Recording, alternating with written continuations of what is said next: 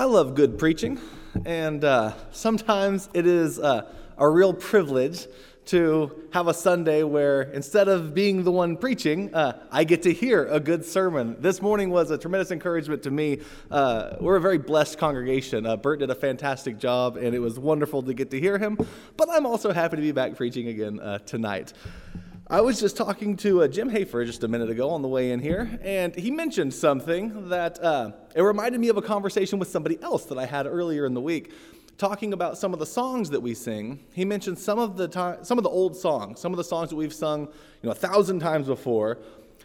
It can become easy to, if you know it and you've sung it 1,000 times, just to kind of go through the motions of singing the song without actually thinking about and being convicted by the words that you're singing. That's true. That's true with pretty much anything that you do. Earlier in the week, I was having a conversation with someone, and we were talking about the weekly observance of the Lord's Supper, and how there are some churches that don't do it weekly. They'll do it monthly or annually or biannually, or they'll do it with greater space in between. And sometimes the reason that's given for that is that if you do it every single week, it can become something that just is a part of tradition that you mindlessly go through, and it's just something that you do so often. And I would say that there's probably truth in that too. Like I said, anything can. I think if you say prayers every single day, you can get into just a habit of mindlessly saying the same words without thinking about the majesty and the glory of God as you do so, without considering the petition that you're making or some of the pledges that we sometimes make to God in prayers. We can get it to where it just becomes a mindless habit. Having said that, that's not a reason to not sing old songs. That's not a reason to not take the Lord's Supper. It's not a reason to not pray daily. It's a reason to be aware of the fact that we can develop habits that if we're not aware of that and if we're not intentional, they'll just become meaningless to us. And so you have to be aware of that and not do that. Anything can become like that. Marriages sometimes become like that. You see the same person day after day after day after day, and they no longer seem special to you. Even though you promised that they would be special to you forever, they can just become part of the decoration of your house that you see. You have to be aware that that can happen and to try hard to not allow that to happen. Tonight I want to talk about something that it can become something that we just absolutely mindlessly take for granted day after day after day if we let it. And I think probably a lot of times we do. But if we're intentional and if we're careful and if we train our minds, this thing that we're going to talk about can be a constant, vibrant reminder every single day of the goodness and the glory of God. It can be a call to worship. It's actually foundational to a lot of the worship that we see in ancient Israel in the book of Psalms and in other places as well. What we're going to talk about is remembering to see the glory of God, remembering to daily see the divine in the creation around us. On Wednesday nights, we've been going through the book of Genesis, and we've spent a couple weeks looking at the first few chapters of Genesis that talk about creation and that talk about what God did in Genesis 1, when, let there be light, and we talk about all that God did there. Then we talk about the creation of the garden, the creation of Adam and Eve, the creation of the animals, and all of the things that God did there. And that's the first two chapters of our Bible, and the ideas and the themes that are laid down there, they don't stop there. They are picked up over and over and over again throughout the rest of the Bible. As a matter of fact, it's kind of hard to understand the grand message and beauty of the rest of the Bible without those foundational first few chapters. And one of the things that is central to worship in Israel is remembering that everything that you see around you is created. Everything that exists is either in the category of creator or created. And everything you see around you is in this category, the one created. And anything in that category is not to be worshipped. Everything in this category, which is God, is to be worshipped. God is the one who's the creator of all that there is. And so when we see the creation, we're seeing the very handiwork of God himself. And it's a reminder not to worship that, but it's a reminder of the one who made it. And it's a reminder of the God who loved us enough to make this creation and to create us, to be a part of it. And so worship is constantly sounding forth from God's creation to remind us to worship the Creator. And that appears all through the Bible. So what we're going to do tonight is we're going to talk about a couple of things that I hope we can intentionally determine in our lives, that when we see these things, they will remind us of the God who created them. And they'll remind us to worship Him. They'll remind us of the truth of that God, the power of that God, and the glory of that God. Ultimately, the goodness of that God. If you do go through Genesis 1, one of the things that you'll see is repeatedly, over and over again, in that first creation week, God is going to look at the thing that He made, and He's going to say, it is good. Even before there was a human being that He made in day 6, God said over and over again, it is good. The creation that God made is good. And when we see the goodness of creation, it's a mere reflection of the goodness of the God who created it. You can learn about God by looking at creation. In fact, you're expected to. Paul's going to make that point in Romans chapter 1, that those who say didn't have Torah given to them, Gentiles who lived in various places in the world, who worshiped idols, they should have known not to do that. They should have known that the idols that they worshiped were not creator. They were in the category of created. And they should have learned a little bit about the one who is the creator by looking at the world around them. The invisible attributes of God are clearly seen, being understood through the things which He made. It's like you can't see the invisible God, but you can see the stuff that He made, and that should cause us to want to reach out to Him and to worship Him. And so Paul's of the mindset that even people who didn't receive the law at Mount Sinai, they might not have known a lot about this God, but they should have known to worship a God beyond this creation, to worship a creator. And God would make Himself known to them in those various ways. So I want to look at Psalm 104.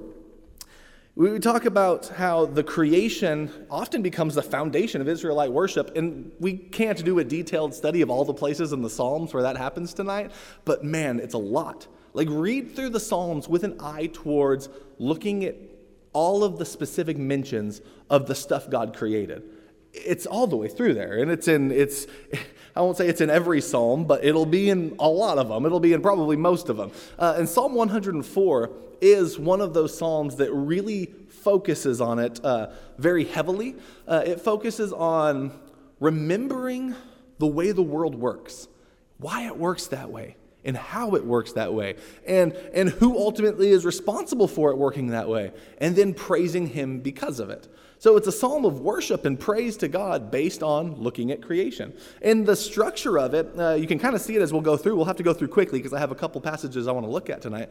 But it walks through Genesis 1. It's like Genesis 1 is written, and you have those 6 days. Here is a prayerful, worshipful, inspired reflection upon that by a poet of ancient Israel who is writing a psalm of worship because of what you see there in day 1. So the first thing you have in day 1, or in Genesis 1, you have day 1 where God says, let there be light. Let's read the first couple verses here. Verse 1. Bless the Lord, O my soul. O Lord my God, you are very great. You are clothed with splendor and majesty, covering yourself with light as with a cloak, and stretching out heaven like a tent curtain. So the first thing that he's going to mention is that God Himself is clothed in light. One of the things that's interesting about Genesis 1 is you have the creation of light before you get the sun, the moon, and the stars. And so what is that light? And, there's different ideas that are used as exegetes discuss that. But here I think you kind of get the idea. If you're thinking about Psalm 1 as you read, or if you're thinking about Genesis 1 as you read through this, you get the idea that God Himself is the one clothed in light. He will eventually, in this psalm, get to the creation of the sun, the moon, and the stars. But right now, he's looking at God Himself as the one who clothes Himself in light. Day 2 in Genesis 1 is when God, there's the ancient primordial waters, and He lifts them up so that some of them are down here, and those are called the seas, and some are up here, and then the area in between is what He calls the heavens. And so it's the making of the heavens. So we're getting the story of the creation of the heavens and the earth, and day 2 is when God made the heavens. Well, if you look at verse 2 of Psalm 104, the second part of it says, stretching out the heaven like a tent curtain. That's what God did when he made the heavens. It's like it's like you're in the tabernacle and you're looking up and that tent curtain is over your head. That's what it's like when you're standing outside looking at the blue sky that God made. You're seeing the curtain that he put over you. He's going to go on and discuss that curtain in the form of like a tabernacle type thing in the next verses. Verse 3. He lays the beams of his upper chambers in the waters. So remember the waters that he brought up. He says he puts the beams up there to keep everything up there. He makes the clouds his chariots. Think about that. The next time you look up and you see one of those clouds on a day that's kind of moving quickly across the sky, think of that as the very chariot of God as he's making his way looking through his creation. He makes the clouds his chariot, and he walks on the wings of the wind. Verse 4, he makes the winds his messengers and flaming fire his ministers. The next time you go outside and you feel the wind blowing or you see the trees moving as the wind is blowing, think of that as God carrying a message from one part of his creation on to another. As you read through this, clearly it's dripping with poetic literature and poetic license and all of that. But really what I think you can do is you can stop and you can have reminders of in what way can the wind remind me of God? Think of the wind as being his messenger. One thing that's interesting about verse 4, where it says he makes the winds his messengers, there's another way to translate that. The word winds is the word spirits, and the word messenger is the word angel.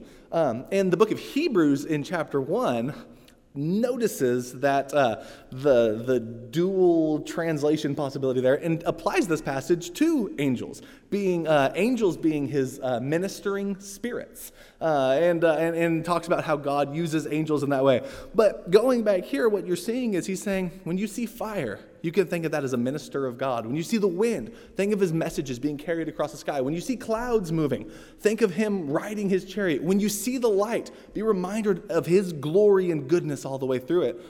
And like, if you just stand outside and you notice these things happening, they can all happen at once. And you're just surrounded by reason to remember God and to worship. So that's the first 2 days of Genesis. You have the heavens and you have the light. And then day 3, what does God make? It's the earth. There's the water, and he moves it over so that dry land appears. And remember, that's the imagery of Genesis 1. He moves water over, and he calls that area where all the water is collected the sea. And when he does that, the dry land appears, and he calls that earth. All right? Notice the way that's reflected upon and described here, beginning in verse 5. He established the earth upon its foundations, so that it will not totter forever and ever. You covered it with the deep as with a garment. The waters were standing above the mountains. So that's like that period before the waters are moved. You have the earth there, but it's covered by sea. Even the mountains are covered. But then verse 7, at your rebuke, the waters fled. At the sound of your thunder, they hurried away. And the mountains rose and the valleys sank low and to the places which you established for them. When you see mountains and valleys, think of the authority of God. He set them exactly where he wanted to go. And the water's not there. Why? Because when God rebukes, water listens and flees for terror of the glory of God. It's an idea that actually appears quite a bit in the Psalms. If you were to, you don't have to turn there, but in Psalm 107, there is a lengthy description of sailors out on the seas when a storm arises, and it says that they end up seeing God's rule over the sea when he quiets the waters and makes them still. That's the same language that's used when Jesus is asleep on the boat with his disciples and the storm is on the sea. And they're terrified and they think they're going to die and they call out to Jesus, "Do you not care that we're perishing?" And Jesus rebukes the water and he says, "Quiet and be still." And at his rebuke, the water obeys. It becomes quiet. It becomes still. And they ask the question, who then is this that even the wind and the sea obey him? Well, read Psalm 104 and you'll get a pretty good idea of who this is. That's the authority of the God of Israel invested into Jesus himself. And so all of that is going to be reason to praise and to give glory to God. When you see those things, be reminded of who he is. Verse 10, If we're continuing to talk about the earth, he talks about the springs and the waters that flow and the rivers that flow between the mountains in verse 10. Verse 11, what those rivers and streams do is they give drink to every beast of the field. Wild donkeys quench their thirst. Besides them, the birds of the heaven dwell. They lift up their voices among the branches. So if you remember day 3 in Genesis 1, the dry land appears. He calls that earth. And then we're also told that it brings forth vegetation on day 3. That's where the trees and the plants and all that stuff come. That's all day 3 stuff. That's where the fruit comes from that people eat and that animals eat. And so he's thinking about when you see birds resting in the tree branches or nesting in the tree branches, that's a reminder of the God who created a world with even a place for the birds to dwell. And when you see a river, he created a world where you don't even have to go out there to feed the animals that are out there or to give them drink. God has provided that for them. And so you see the provision of God. As you drive through the Smoky Mountain National Park, you see the provision of God for the wildlife everywhere because God cares about his wildlife. God cares about the animals that he makes. God cares about his good creation. It's a reason to praise him. It's a reason to worship. If you look down at verse 14, he says he causes the grass to grow for his cattle and vegetation for the labor of man, so that he may bring forth food from the earth and wine which makes man's heart glad, so that his face may glisten with oil and food which strengthens man's heart. It's like you look around and you see grapes and you see oil, like olives, and you see food that is growing, and you recognize that sustains the animals. It also sustains man. It makes us glad. It makes us healthy. It sustains us for another new day. That's all the provision of God. In verse 16, I love the expression. Remember, day 3 is where the trees come. He says, the trees of the Lord drink their fill, the cedars of Lebanon which he planted. That expression, the trees of the Lord, or you could say it another way, the Lord's trees. When you see a tree, it's not your tree. That's the Lord's tree. When you see 1,000 trees, you're seeing the Lord's garden. You're seeing his trees that he planted. And all of that, again, is a reminder to praise him. Verse 17, the birds then nest in them. The stork, whose home is the fir trees. The high mountains are for wild goats. The cliffs are a refuge. And you go through and you see like all of the different animals mentioned and how God has homes for each of them. He provides for them. But then notice verse 19. Day 4 is sun, moon, and stars, right? The greater light, the lesser light, and the stars. Well, you get to verse 19, and then he kind of moves on to that. He made the moon for the seasons. The sun knows the place of its setting. You appoint darkness, and it becomes dark, in which the beasts of the forest prowl about. The young lions roar after their prey, and they seek their food from God. So he says, all right, you've made the sun and the moon, and when you say it's dark, darkness comes. You know what you could remember every sunset when darkness comes? God did that. And you know why God did that? Because it's time for you and the daylight animals to go to sleep. And he has the whole creation now going to be turned over to the nighttime animals. And the lions get up and they begin to roar. And they seek their food from God. Who feeds the lions when the moon is in the sky? God does. They're seeking food from God. And that whole vicious life cycle, that's something that could be a reminder of the God who made it all. Verse 22, then we have the moon has been up, but now the sun is going to rise in verse 22. When the sun rises, they withdraw, and they lie down in their dens, and man goes forth to his work, and he labors until the evening. It's like there's this cycle where man works and then goes to sleep, and then the lion comes out and does its work, and then he goes to sleep, and then we get up. And you have that. The order in the structure of God's world is a reminder of the brilliance and the order of the God that we serve.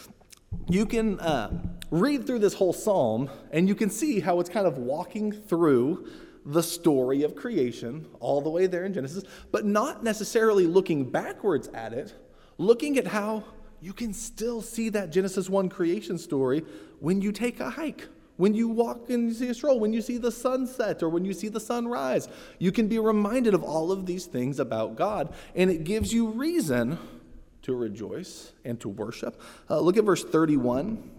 After, even right before that, he talks about the animals who God takes their breath or their spirit away and they return to the dust. And you see that idea of God brought them up out of the dust of the earth in Genesis 2 now, and then he puts them back there when it's time to die. But you can look at verse 31. Let the glory of the Lord endure forever. Let the Lord be glad in his works. What are the works of the Lord that he's been describing? His creation and all of the things that God has done in this creation. You just read through the chapters. There's 100 things that God is doing day after day after day that you can see that are listed here. And he's saying, and the Lord, let him rejoice in that. God likes the world that he made. God likes the order of it. God likes the purpose that things serve. God likes the rivers and the streams and the mountains and the trees of the Lord. Like all of that is written here.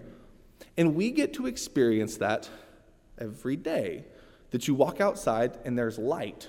You're reminded of the light of the Lord. When you walk outside and feel wind, you're reminded of him carrying his messages from one place of the earth to another. When you walk outside and you see a tree, you're reminded of the tree of the Lord, where the birds that God created can rest in its branches. What can be the temptation, as we said earlier, is twofold. One, you appreciate the trees and the mountains and the earth so much that you worship the trees and the mountains and the earth. That becomes a big problem. Let that motivate you to worship God. Don't worship the creation. But the second problem is you feel the wind every day. You see the light every day. The sun rises and the sun sets, the same as it has 100 years in the past and 100 years in the future. And it's like, it's going to happen every day of your life. And you can forget that there's actually a message behind it about who God is and about the fact that he's worthy of praise and glory and adoration. Throughout this psalm, we've seen a lot of things. We've seen all kinds of things God created. We've seen the animals. We've seen all of those things. Every one of them is a reminder to praise God. And there are other psalms that actually speak about every one of them itself praises God. Look at Psalm 148 now. Psalm 148, as you draw near the close of the book of Psalms, which, by the way, the final verse in the book of Psalms is, let everything that has breath praise the Lord, praise the Lord. The idea is like everything that breathes, like everything, praise God with that breath. It's a universal call to praise. Well, Psalm 148 is going to describe what does he mean by everything that has breath. Psalm 148 is going to again think about creation, and it's not going to so much focus on the fact that we should look at creation and be reminded to praise God. It's going to focus on the fact that all creation does praise God. Look at verse 1. Praise the Lord from the heavens. We're going to focus at the first half of it on how the heavens praise earth. Remember, in the beginning, God created the heavens and the earth. This psalm is pretty easily divided up into how the heavens praise the Lord and then how the earth praises the Lord. So verse 2, we're going to praise him from the heavens and from the heights. Verse 2 says, praise him all his angels. Praise him all his hosts. Praise him sun and moon. Praise him all stars of light. And you might be thinking, well, how in the world does the sun or the moon praise God? One of the things that you'll notice as you read through the Bible, and this happens a lot, in a lot of the poetic wisdom literature, you'll see, and not even just there, but by the way, a lot of literature outside of it too, but you'll see that even non-human creation is said over and over again to praise God, to bring him glory and to praise God. And you read through that, and then you keep reading, and you get to like some of the narrative, and you realize, who is it that doesn't praise God? Well, the sun and the moon and the stars seem to praise God, according to these verses. If you look at God's creation, it tends to be the ones that he created in his own image are the ones the least likely to actually bring him the glory and the praise that he deserves. But as you go through here, you could say, well, that's just poetic. It's not literal. Clearly, the sun doesn't actually worship God. But think about the fact that if we're reading through their worship literature, if we're reading through the stuff that they use in their worship and praise to God, and these ideas are all over it, then maybe we shouldn't lessen the idea of non-literal to mean non-important. Maybe we should think, you know what? these ideas are actually foundational to what worshiping and praising God is. Remember these ideas when you do see the sun and when you do see the moon, and they can cause you to join in the chorus. When you hear the birds tweeting, and when you hear the sound of the wind blowing, and when you hear the sound of a river that's rushing through the trees, let that sound remind you of praise. The sound that they can make is the sound of worship, and join in the chorus, because that's something that God has called us to do. Let it remind you to do that. You keep reading verse 4 as we talk about the way that the heavens praise him. Praise him, highest heavens, all the waters that are above the heavens. Remember, Genesis day 2, he moves the waters up. The waters that are above the heavens, praise him. In verse 5, let them praise the name of the Lord, for he commanded and they were created. And he also established them forever and ever. And he made a decree which shall not pass away. All right, so all the stuff in the heavens, praise God. Whether you're talking about angels, whether you're talking about the sun, whether you're talking about the clouds, whether you're talking about the water that's up there, everything up there, praise God. Then you get to verse 7 and he switches to the earth. Praise the Lord from the earth. And he begins with all the stuff that's in the waters, all the sea monsters of all the deep. And then fire and hail and snow and storms, stormy winds fulfilling his word. Remember the idea of the wind being a messenger? He says the wind fulfills his word. The wind is likened to the word of God in a number of Psalms.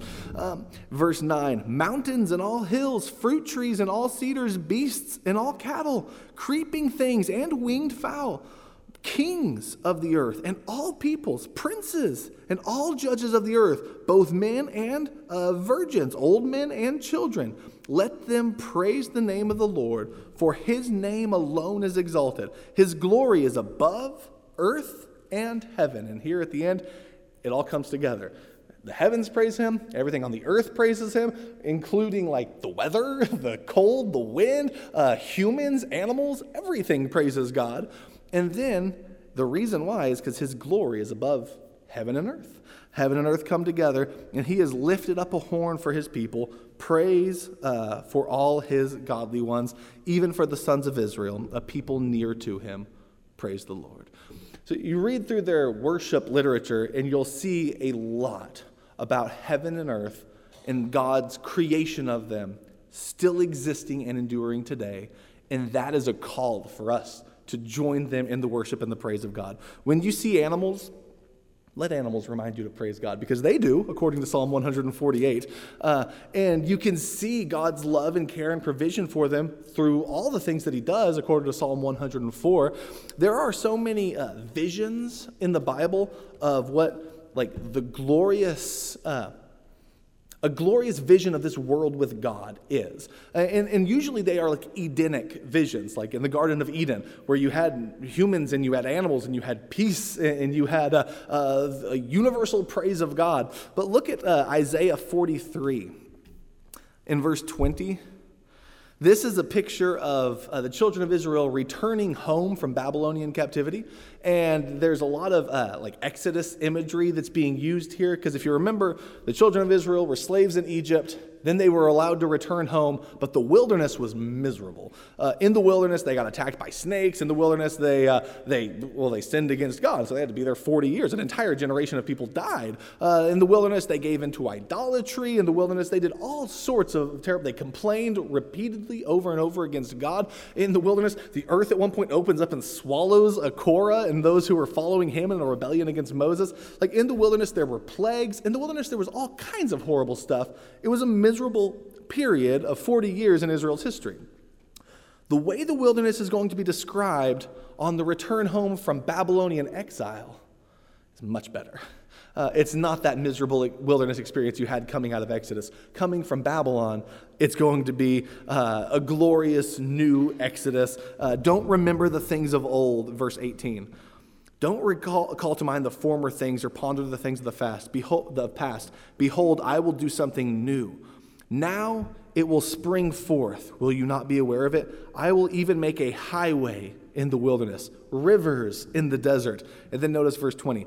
The beasts of the field will glorify me, and jackals and ostriches, because I have given waters in the wilderness and rivers in the desert to give drink to my chosen people. The people whom I formed for myself will declare my praise.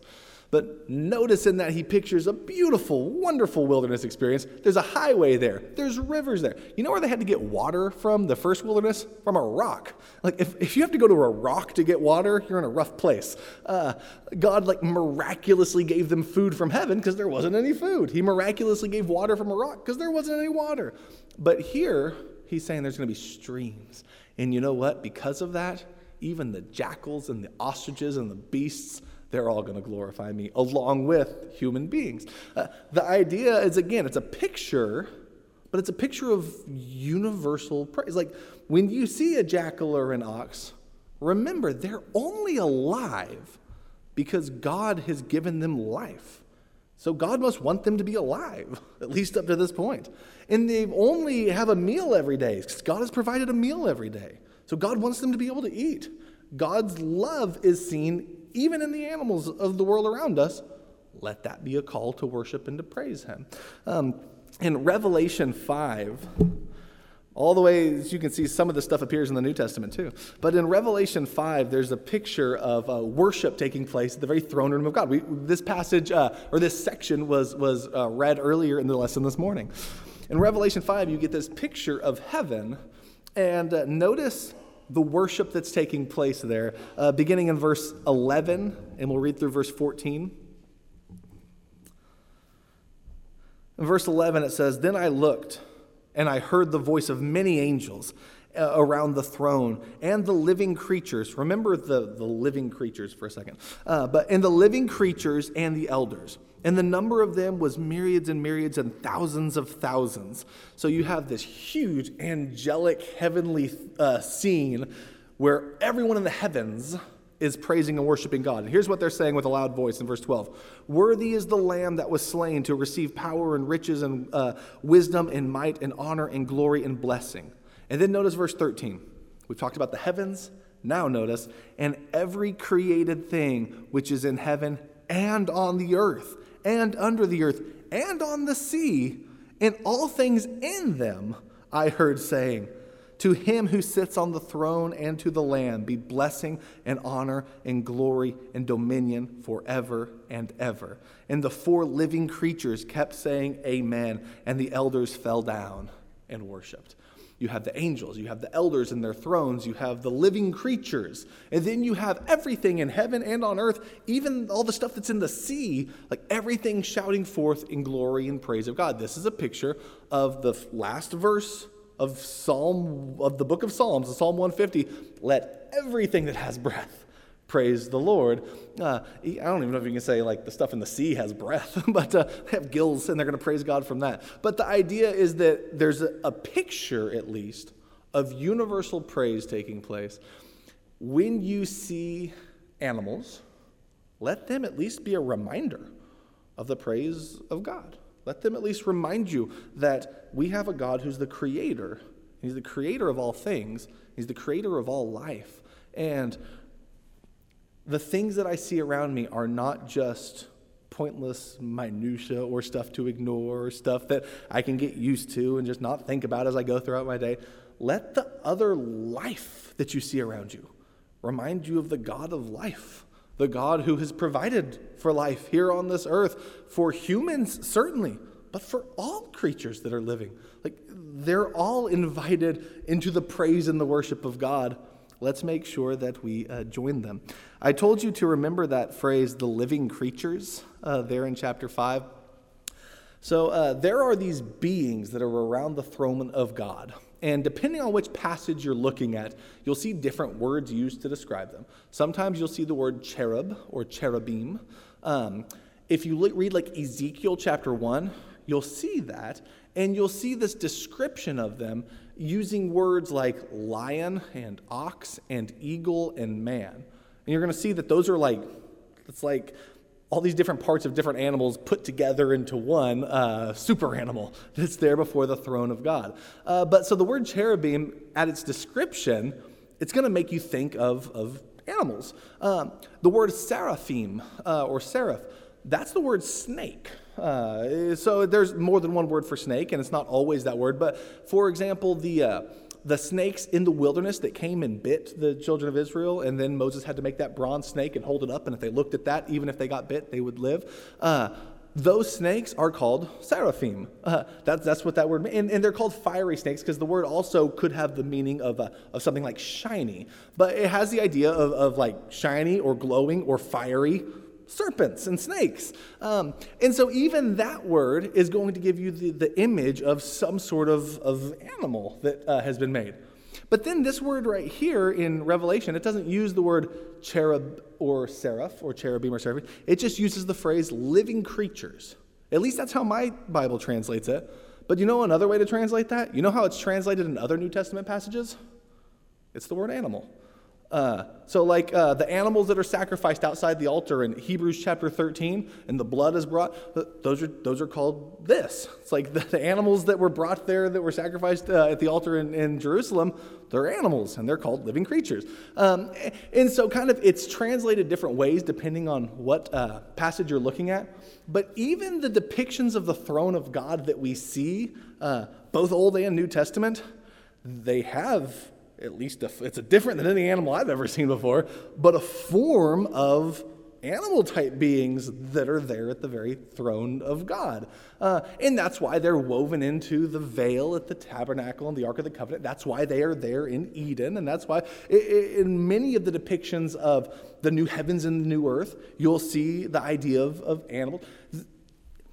The creation of God is something that God, even before he created man, he said was good. When he looked at the animals, he said it was good. And I think there's a reason why. And I think that's one of the reasons why why you see them in the Bible like over and over again in each of these settings and in each of these places. And it's one of the reasons why in a lot of the poetic literature about worship, they are offering up their worship to God also. When you hear an animal making a sound, you don't know what words they're saying, but maybe poetically in your mind, let that cause you to think of the only sound an animal can make is a sound they can make because God has given them life and the ability to make it. Think of it as a sound of praise. Think of it as a reminder so that your whole life, everywhere you go, everything you see, when you see the sun, when you when you feel the wind, when you see the clouds, when you see a mountain, when you see a river, when you hear the bark of a dog or you see an animal, they can all be reminders of worship and praise. Every sunrise, when God said in Genesis chapter 1, let there be light, and the light shines in the darkness. What does that remind you of? It's the idea of a sunrise. You can let every sunrise remind you of God's original command to let there be light. John chapter 1 introduces Jesus by saying, in the beginning was the Word was with God, the Word was God, all things came into being through him, and without him nothing came into being that came into being. In him was life, and the life was the light of men. And the light shined in the darkness, and the darkness could not overpower it. Notice a lot of the language there comes from Genesis chapter 1. It's a picture of new creation. It's a picture of the light of the world coming back into the world, and the world is in darkness, spiritually speaking. When you get to John 3, you find out that the darkness hated the light because it exposed its deeds. When Jesus says, I am the light of the world, a couple of times in John. When you see a sunrise, think of God's original creation. When you see the sunrise every day, be reminded of the light of the world coming into the world. Remember Jesus at each sunrise. When you see the sunrise, remember the resurrection. One thing the Gospel of John does is it focuses intentionally on the time of day that things happen. And at nighttime, you often have a veil of secrecy or darkness or sometimes even wickedness. Nicodemus comes to Jesus by night. And he does that because he presumably is afraid to be seen with Jesus. At the end of the Gospel of John, he's introduced with a guy named Joseph of Arimathea who was called a secret disciple out of fear. And you come to find out that Nicodemus and Joseph of Arimathea, they were kind of afraid of perhaps what following Jesus publicly would do to their life, to their reputation, to their occupation, to their position. People were getting kicked out of the synagogue, and so they're following Jesus secretly or at night. When Judas is going to betray Jesus, after Jesus washes his feet, it mentions that he left the room and went out to betray him, and it was night. When Jesus is arrested in the garden, it is night. But then when Jesus sees the woman at the well, right after Nicodemus at night, he goes to the woman at the well, who is in every way a polar opposite to who he is. The time of that meeting is introduced as being about noon. That's when the sun is shining. When Jesus is about to heal the blind man in John chapter 9, he introduced it by saying that while it is day, we have to do the works of our Father while it is still daytime, because he is the light of the world.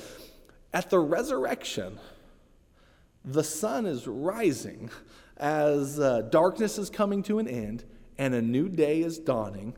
You have the light of the world rising up as Jesus is in his tomb is found empty. That stuff matters.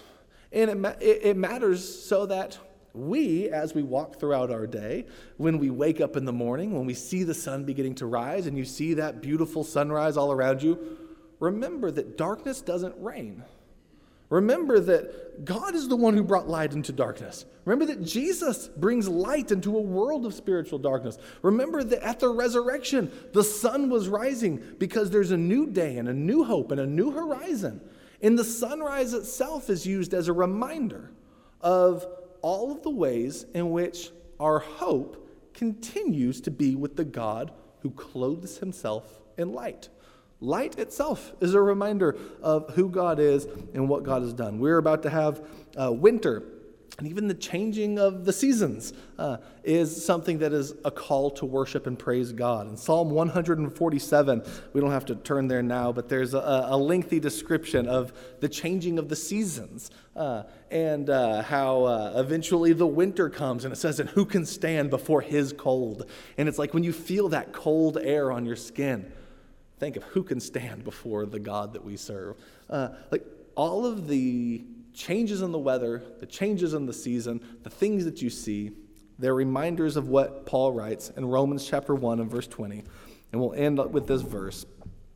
For since the creation of the world, God's invisible attributes, his eternal power, his divine nature, they've been clearly seen, being understood through what has been made, so that they are without excuse. We have all around us reminders and evidence and pictures of the goodness and the power and the invisible glory of the God who created it all. Don't mindlessly go through life forgetting to stop and to slow down and to look around you and to feel the wind and to see the light and to look at the trees, and to remember the God who made it all, and to worship and to praise him. That's at the heart of a lot of the passages of worship in ancient Israel, and it's something that we should make sure that we do not take for granted. We might be found to be without excuse. God's all around us through the things that he made. Remembering him is all around us through the things that he made. Let us see those things and turn our praise and our worship to him. If there's anyone here tonight who would like to come forward, who would like the prayers of the church, or would like to become a Christian tonight, please let that be known and come and sit on the front row while we stand and as we sing.